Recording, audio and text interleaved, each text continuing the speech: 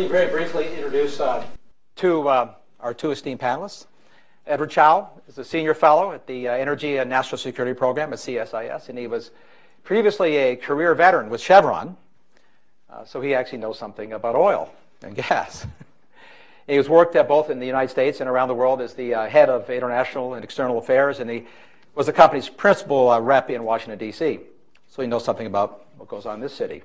Mr. Chow has been published in many international outlets. He's spoken on energy issues around the world, and I'd like to note that he's the author of a recent report on the often limited effects of sanctions in major commodity-producing countries. It's a crucial topic, I think, for us to talk about, consider today.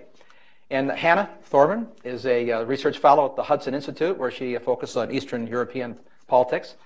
She's a frequent media commentator on developments in Russia, Ukraine. She writes widely and published in Washington Post, Foreign Affairs, many places. In her life, amongst many other things, she was a teaching fellow at Yale and spent 2 years in the Peace Corps in southern Ukraine, so I think firsthand experience on the, we'll call it the chaos that we're now ignoring in the political cycle. She speaks Russian, Ukrainian, and Spanish.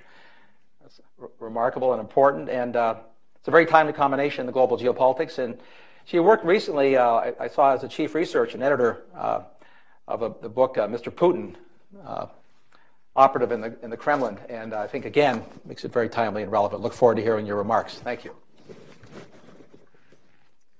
So thanks to you all for being here today, and for Arthur for organizing this. I'm going to apologize at the beginning. I'm a little under the weather today, so please excuse any lapses in speech or brain activity.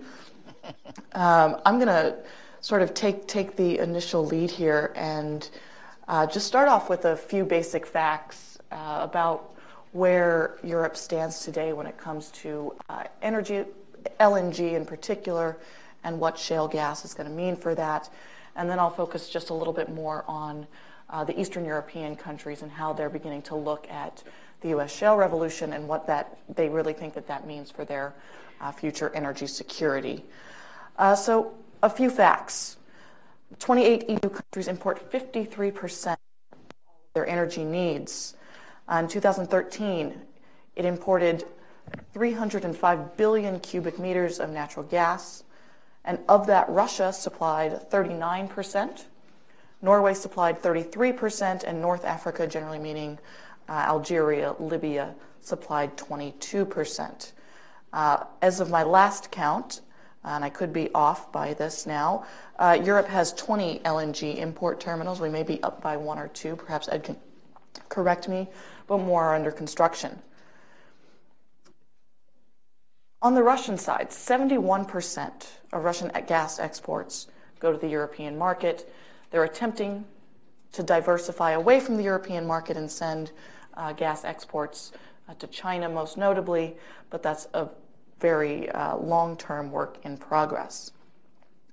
So as I said, I'm going to speak mostly about the manner in which these Eastern European nations, most of which are really increasingly eager to achieve energy independence from that Russian gas export, and how it's a long Soviet legacy. These gas pipelines, when all of these nations were members of the Soviet bloc, were built ever slowly towards the West.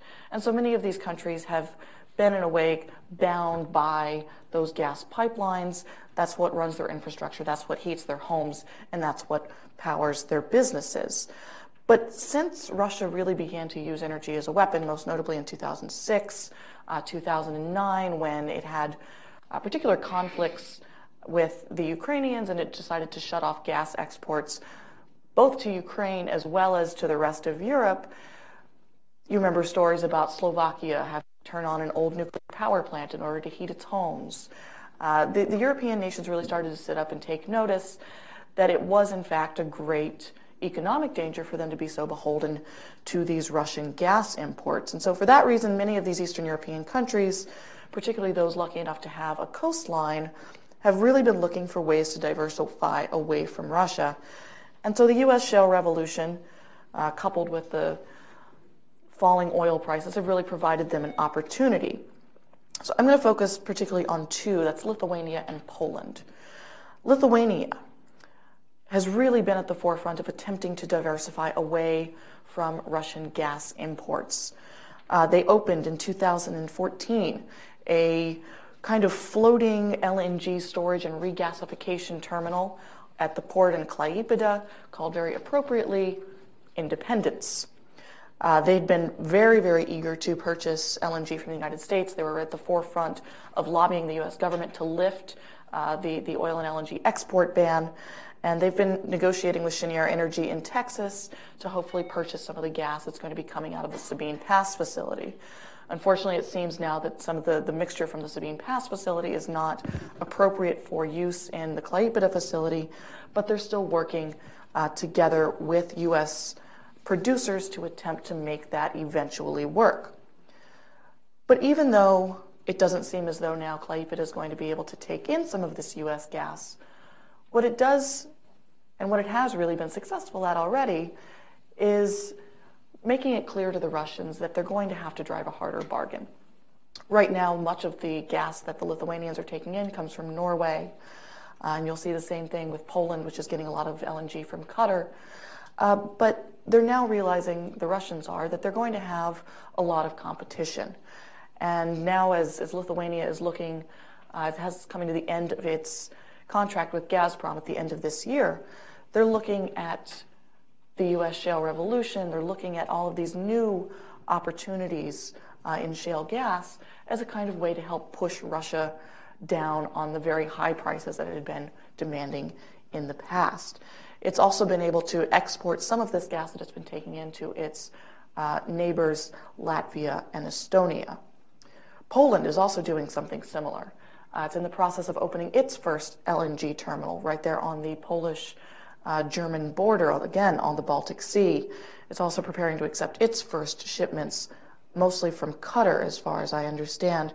But it's also planning on expanding its gas grid further into Central Europe and working with its Visegrad 4 partners in order to help them also achieve energy independence away from Russia, and looking at exporting that gas that they receive at this new terminal to the Czech Republic, Slovakia, perhaps Lithuania, and Ukraine as well.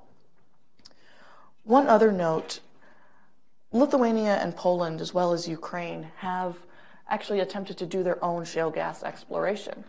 And as of now, Lithuania and Poland have found that it's just not generally going to be economically viable for them to do.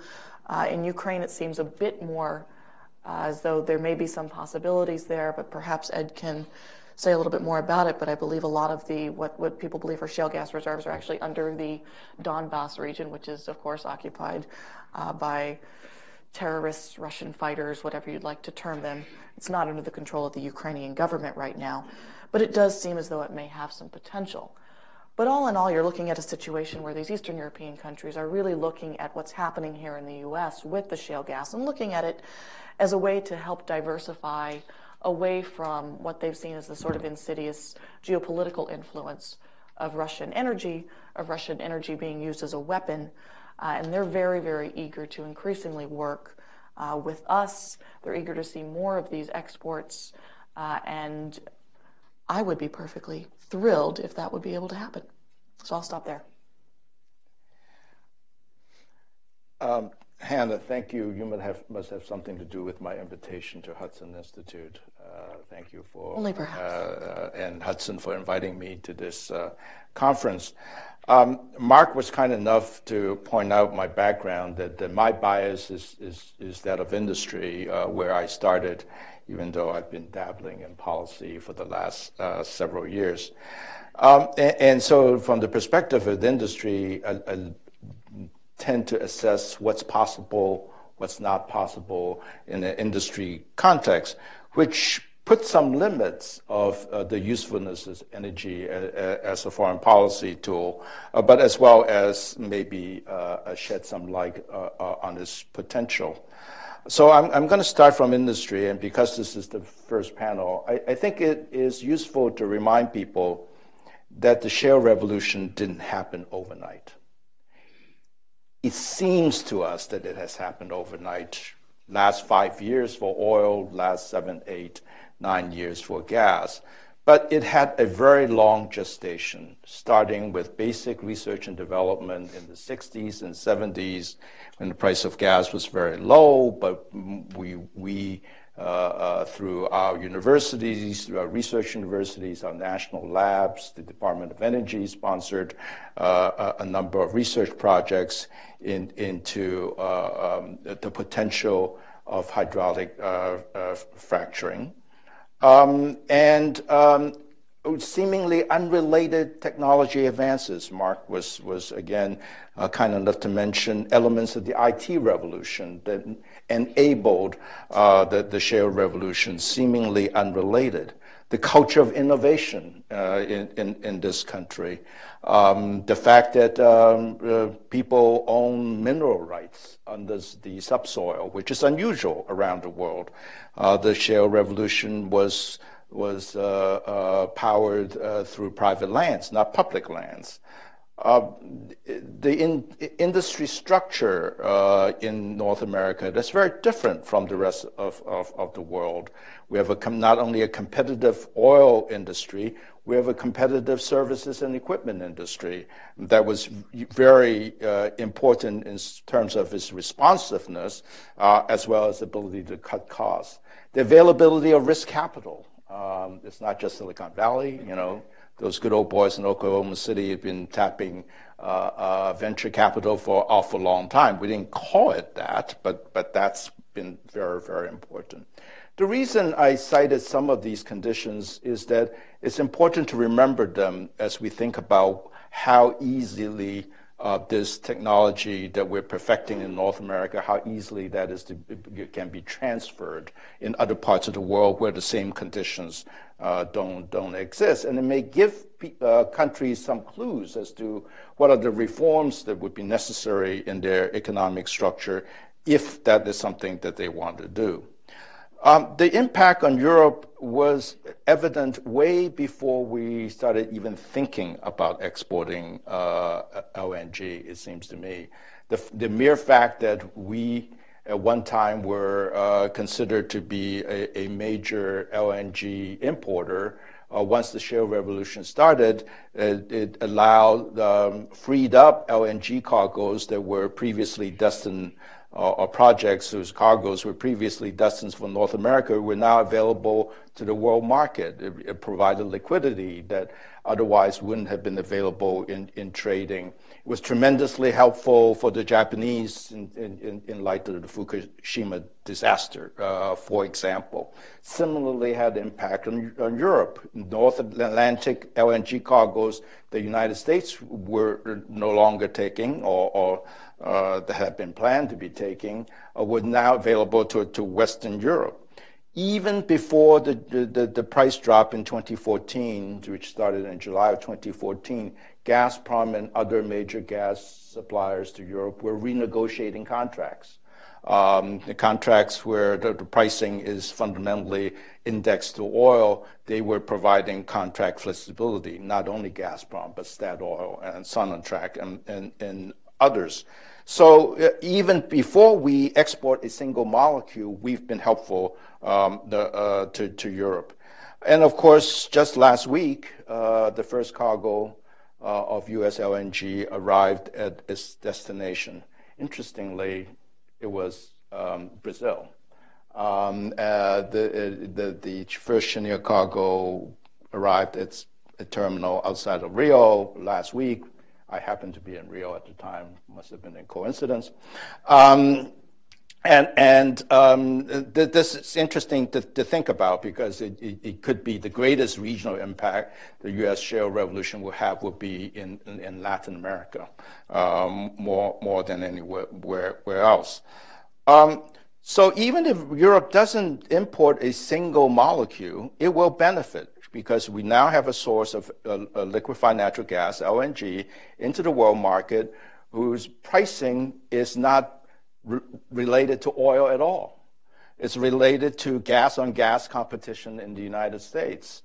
And the price of gas today is, Nico's, $1.85, something like that, very low. And so there's a lot of margin to play with, even though global LNG pricing has also come down quite a bit. The crude oil export ban removal also has an impact on Europe. It used to be that we have a pretty balanced trade in refined products with Europe.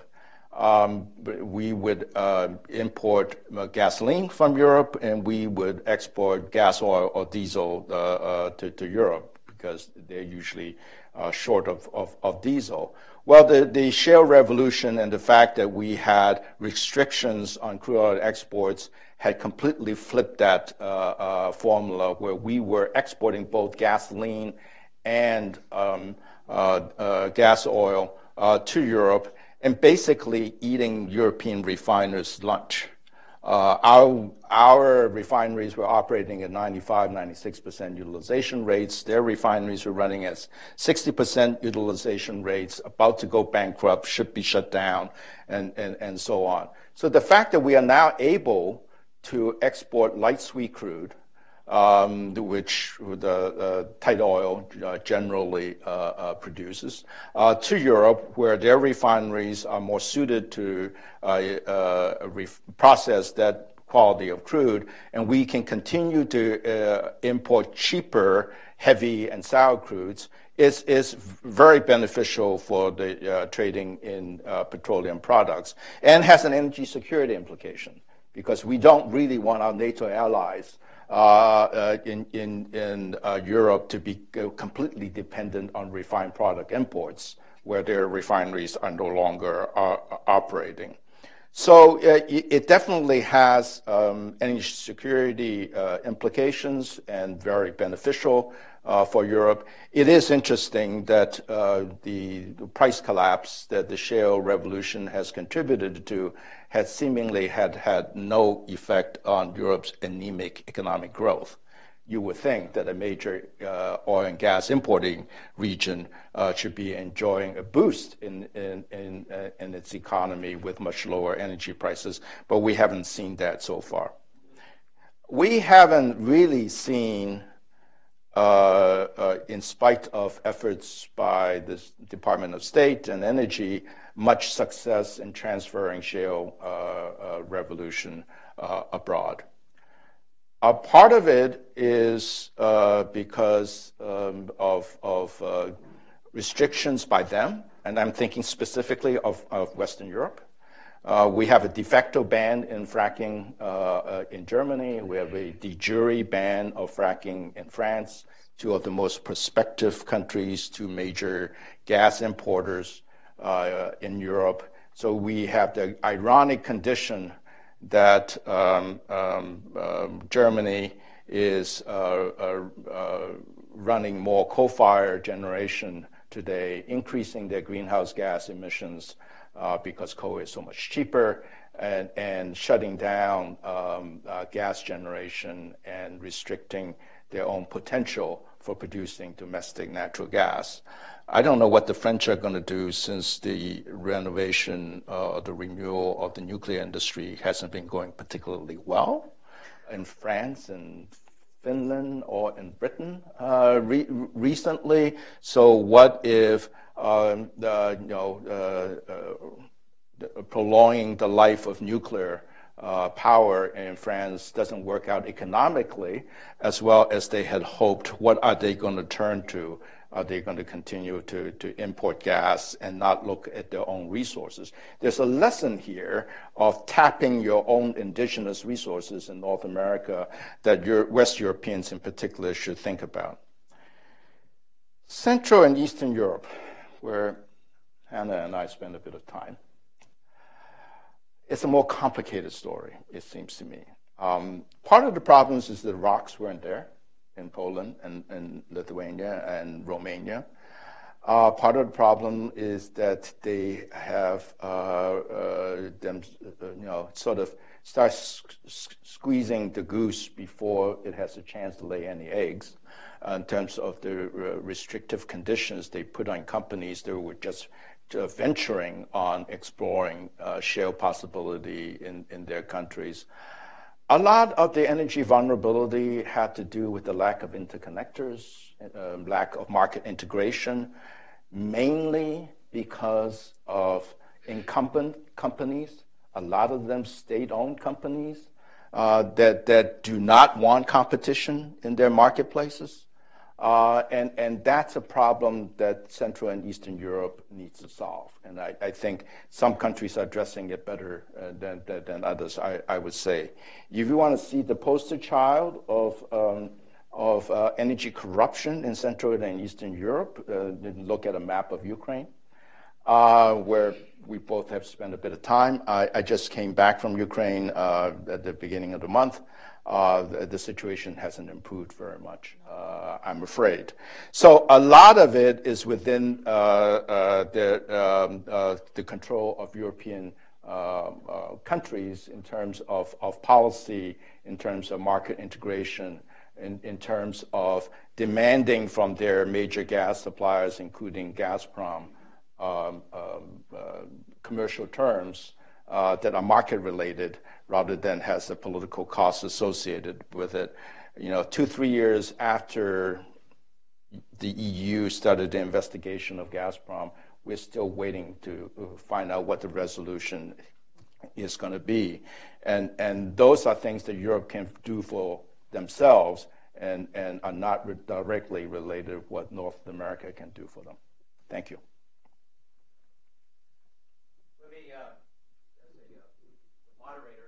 Or the questions, but take the prerogative of asking each of our panelists the first question, and focusing on natural gas. And Hannah, you and both of you raised some extremely important points. But looking at natural gas and picking up on Edward's observation that, which is of course correct, that the United States, by virtue of its increased production, already began to impact world markets over the last 5 years. We saw the ripple effect. And we could expect it to continue, and we could expect downward pressure on gas prices to continue without regard to physical export, right, because we took pressure off markets. The interesting question, Hannah, for you, is the extent to which we've already seen, but how much more change in geopolitical behavior, not looking for shale gas or trying to produce it, with all the, Edward ably articulated the non-trivial challenges. I have a question for you in a second on that. What do you think will happen, though? Considering that natural gas in the United States, everyone knows this now in Europe and Russia, it's essentially free. I mean, $1.80. This is like, they burn it off, trying to stop flaring because it's trash. There's got so much gas is sort of gushing out of America. So the prices going forward are set low, the forward price. What do the Russians do? I mean, how do they behave? Because this matters, right? Their exports, 70% of all their export revenues are this oil. Their influence is gas and oil. Not setting aside what other countries do to find their own. What is this? How does this affect these bilateral negotiations and the Russia's posture? They have less money to spend on troops, obviously, right? And they know when they're negotiating these contracts with Lithuania, with Poland, that they've got this huge looming potential. The United States will come in and say, "Oh, here's our gas." How do you see that going forward? How do you see their behavior changing, or do you see Russia's behavior changing? No, it's a very important, I think a very interesting question, because you're now seeing one of the sort of biggest, most interesting developments in the European energy market, and I think we sort of oddly didn't mention it, is this idea of the Nord Stream 2 pipeline that both Russia and Germany are starting to think about building.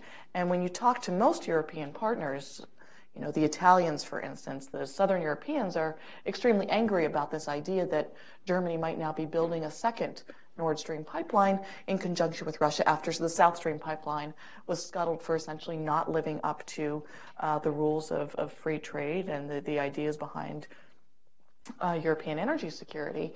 And they're now looking at Germany and Russia and saying, hold on, what exactly is going on here? But you do still see, I think, that the Germans, at least from the discussions I've had, the Germans are looking at this new perhaps potential deal with the Russians and as a way to, one, rebuild their relationship with Russia after everything that's happened. They're looking at it particularly from the German business community, again, is looking at it. They're very powerful, they're a very strong lobby, and they're really looking at trying to rebuild those ties that have been broken between the Russians. So in a way, the Russians have a different way of going about these things simply because they are Russia, and people still want to maintain those ties. But it's not going to be the case in every single country that they're going to have access to, U.S. gas or to LNG. And of course, it's pushed those prices down. But Russia has plenty of other ways of going about convincing people to sign on to these kinds of agreements. And yes, they're going to end up with less money no matter what. They're going to have to come down a bit on their prices, if not a lot on their prices. But at the end of the day, they're still going, I think, to rely on some of those old relationships and say, to Bulgaria or to whomever it may be, look, we have a longstanding relationship. If you still want to buy our weapons, you still want to do business with us, then we're going to coerce you to continue to buy our gas, because it is hydrocarbon revenues over the past 10, 15 years have traditionally made up about 50% of the Russian budget. And when you look at both the falling oil prices and the falling gas prices, they're in a really tough spot. It's interesting because what this is, I always visualize geopolitics like the child's balloon. When you squeeze it in one place, it inflates in another. This is almost in an odd way, it gives Russia some power and a lot of the European nations by virtue of re-engaging negotiations that earlier were simply unilateral. Yeah, in a way, I think that's right. Well, I have a question for you as a real practitioner and a real corporation of great scale. Chevron's one of the great storing companies of the world's hydrocarbons. It still is a marvelous company. So you correctly pointed out that industrial realities matter. I mean, when you actually have to build things, it matters. These scales are extraordinary. You made a very important point, which I glossed over, which has relevance here to the geopolitics. And I wanted you to address it a little more deeply. The United States has spent maybe $1 trillion in private capital in aggregate in creating a shale infrastructure that service companies, not just the wells and the rigs, the steel, sand, all the rest. That's an extraordinary, and we have the economic advantage of mineral rights. We have free capital and open capital markets, vibrant capital markets in Houston and Oklahoma City and in Denver. In my view, and I wonder if you disagree, is that it's not that there's shale elsewhere in the world, but the advantages that the United States have in being early and its other structural advantages are so overwhelming that it is, for all practical purposes, the shale place. Doesn't matter that Russia has the biggest shale field in the world in Siberia. Who cares? China has enormous shale fields. They don't have private property rights. The fact of our extraordinary advantage is essentially, we'll see if you agree, permanent. And that advantage will confer some very significant geopolitical tail, no matter what we do about talking about transferring the technology. It's a practical matter. When you build something, if you're Chevron or if you're a small guy, where are you going to go? You're going to expand here if prices merit. First, do you agree that that is essentially, for all practical purposes, a permanent? By that I mean decades, 2 decades. And do you see companies like Chevron stepping up the game like Exxon did and others, refocusing on the North American markets to do this as a play? And then how does that play out? Really good question. Is it a permanent advantage? Yes, it is a permanent advantage. I guess I'm enough of a technology optimist to think that technology that may have been perfected in North America will never be transferred outside of North America, that other people would adapt. Maybe the Chinese can't do shale gas our way, but they'll do shale gas with Chinese characteristics. Right. The Argentines, you see what the Mexicans are trying to do now by carving out separate conditions for shale and deep water. So I think what we've been missing so far internationally is a success story.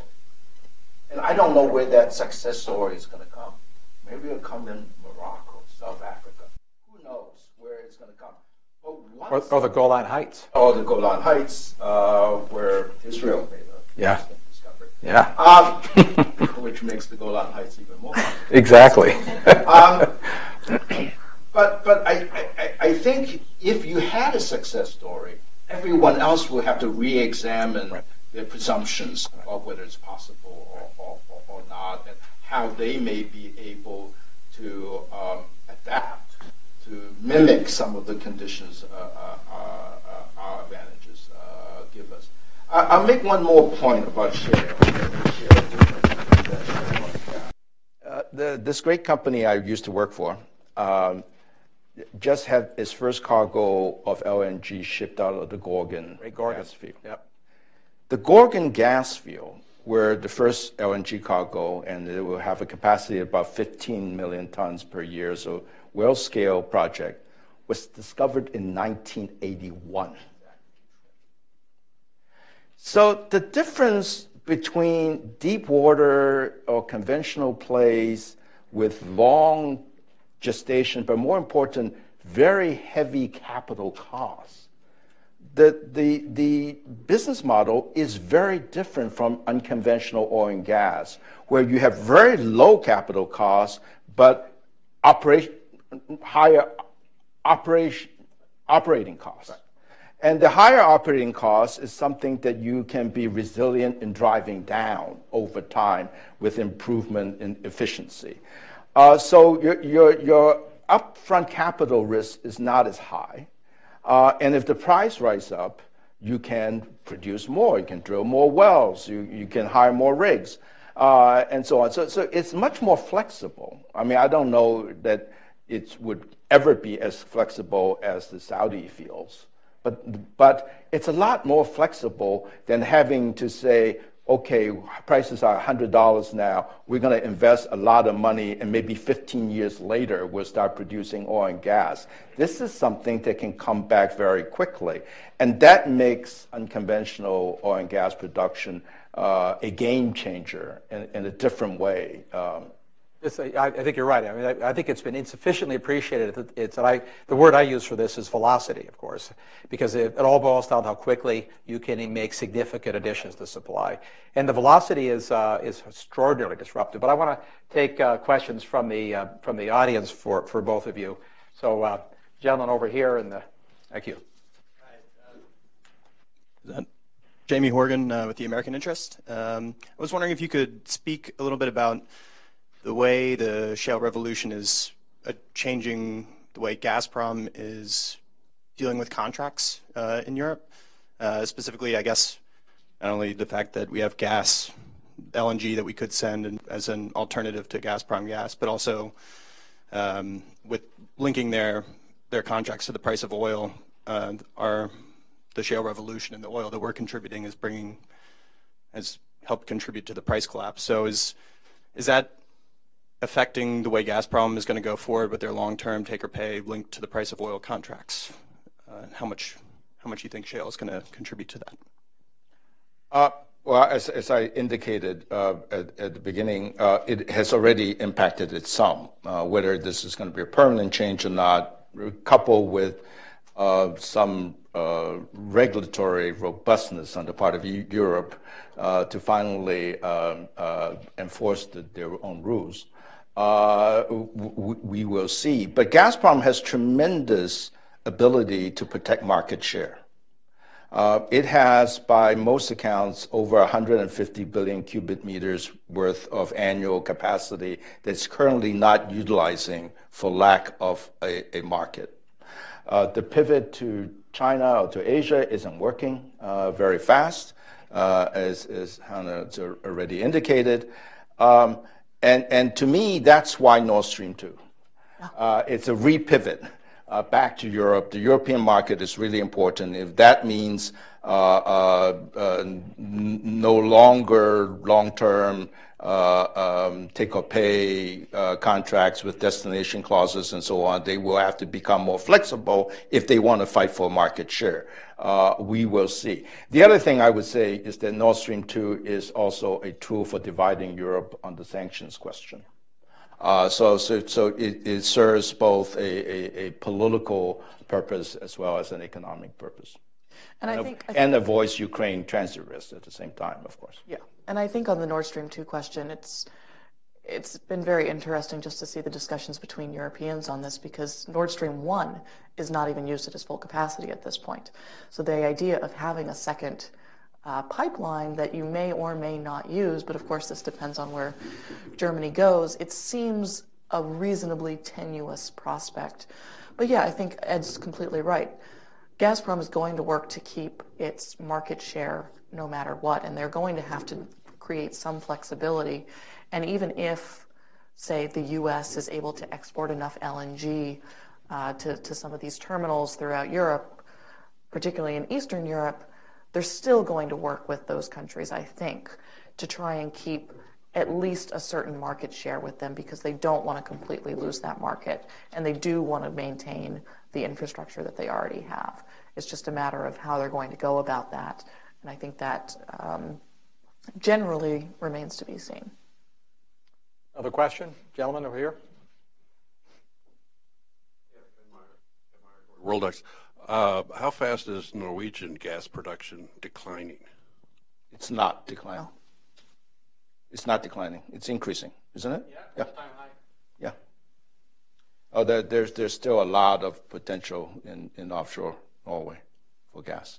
And in the Gulf of Mexico and off of Brazil, the world is gushing oil and gas. Those have been one of my themes for 30 years. But we have time for one more question. It's the UK North Sea that is declining in production. And actually, I'll just mention one little thing. I think I saw just this morning there was an interesting little piece of news that a Swiss company called Ineos has they're calling it the first LNG or U.S. LNG shipment, but it's actually ethane that comes from the Marcellus shale field in Pennsylvania that was just exported to this Swiss company that's working in Scotland and Norway. And they're actually beginning to use the ethane from our shale fields because the North Sea is starting to decline in its production. Gentleman back here in the blue sweater.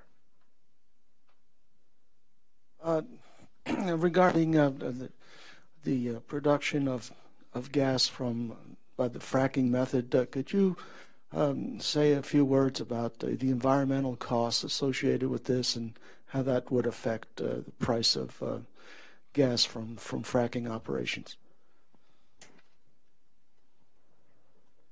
Well, I mean, I don't. So there's a lot of urban myth about the environmental costs. The environmental costs are not much different from conventional oil and gas production. And it doesn't have much to do with the fracking process itself, but on issues like wastewater disposal, methane emissions during the gas processing process rather than the production process. And state and federal regulators are tightening the regulations on them. Things like the integrity of the well casing, affects unconventional or conventional drilling pretty much the same way. The hydraulic fracturing is actually taking place, thousands of feet below the water table. So by itself, it's not the problem. But anytime you have a lot of industrial activity, there's going to be concerns, legitimate concerns that need to be attended to. I have a question. I'm going to take the prerogative to ask this question, and specifically on this point in the European context. And as you know, for many of the countries which have imposed moratoriums on fracking and other kinds of unconventional extraction of shale resources, a lot of it comes from pressure from green groups and from environmental lobbies. In 2014, the former Secretary General of NATO, Anders Fogh Rasmussen, made a speech in which he said there was very strong evidence that at least some of the environmental opposition to fracking in Europe, which would promote energy independence, in fact comes from Russia. And that it is part of Putin's policy to encourage that kind of green opposition for obvious reasons, as we've learned from this panel. Any comment from either of you on that point? Yeah, there was actually a sort of very large New York Times article about in 2014 that really did a pretty serious investigation into this, particularly in Romania. And it was generally found, and it seems now that fracking is just not going to be sustainable in Romania, but at the time there was evidence that there was Russian funding of green groups in Romania to come out to these potential fracking sites and to make the environment so untenable for these companies that they would withdraw. And that's in fact what happened in Romania. And it did become a very large scandal, and local politicians were involved because they were on the take from these sort of very dubious kinds of groups. But yeah, it's certainly been a concern, particularly in some of these Eastern European countries. And, you know, it's also a concern when it just comes to general political parties. The Front National in France is taking loans from Russian banks and financing their political campaigns that way. So it's certainly it's a concern both in the political realm as well as in the environmental realm as a kind of way for Russia to perhaps forestall even further damages to their market share in Europe. What was interesting about that was that Chevron, again, for some reason, was the company in Romania, wasn't even trying to do fracking. No. In Romania. It was just doing exploratory drilling to find out whether there's potential for hydraulic fracturing or not. So it seems to me a government has the responsibility of finding out whether the resources is there or not, and then figure out what are the conditions under which maybe it will permit the exploitation of that resource. But that's what the environmental groups are against. And I guess there's a cookbook somewhere on how to print out these pamphlets, because the ones in Lithuania, Bulgaria, Romania, they're all very similar. Are remarkably similar. Yeah. Anyway, I want to thank our two panelists and our moderator for an absolutely marvelous session. Thank you. Thank you.